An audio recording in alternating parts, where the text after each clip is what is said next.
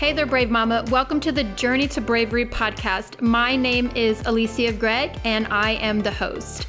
Today, I have some bonus content for you. This is not going to be a full episode, but just a quick encouragement for today on the topic of mommy guilt. You know, we mamas, we really are hard on ourselves. I think it's normal for any parent to desire to give their child a good life and possibly a better one than they had. So I think that pushes us to put high expectations on ourselves. And, you know, I don't expect as much from those around me as I do from myself. And as mom, I wear so many hats.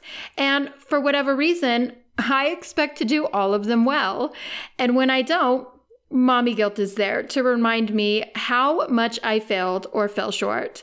Mommy guilt really just takes the joy out of this journey, and it gets me focusing on the things I didn't do, or the things I did wrong, or the things that I just flat out forgot, or maybe I was just too tired.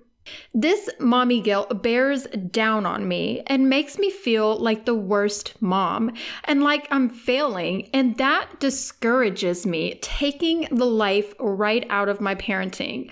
So what do? Well, scripture tells us that love fulfills the law.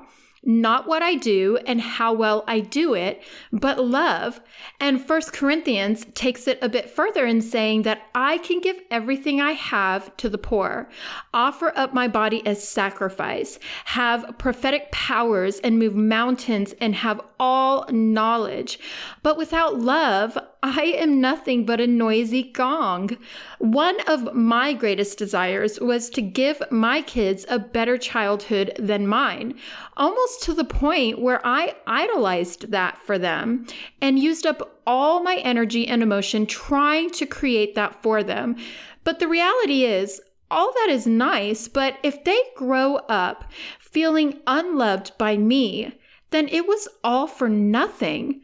It means nothing.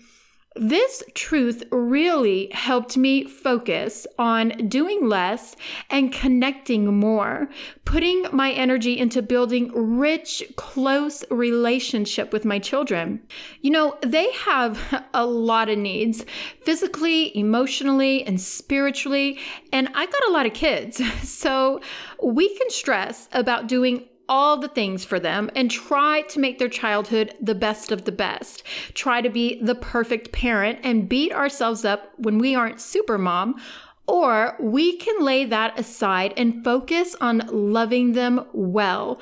And you know what? That may mean sometimes the floors are a little bit dirty, dishes are in the sink, and birthdays aren't necessarily Pinterest worthy. And in that, I can have grace and peace, knowing that love fulfills God's law. It is what is most important and the most valuable. And in doing that, it also fulfills me as mom.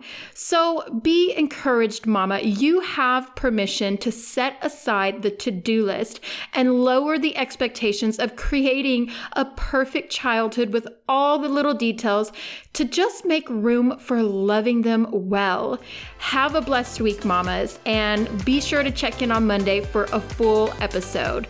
Until then, be brave.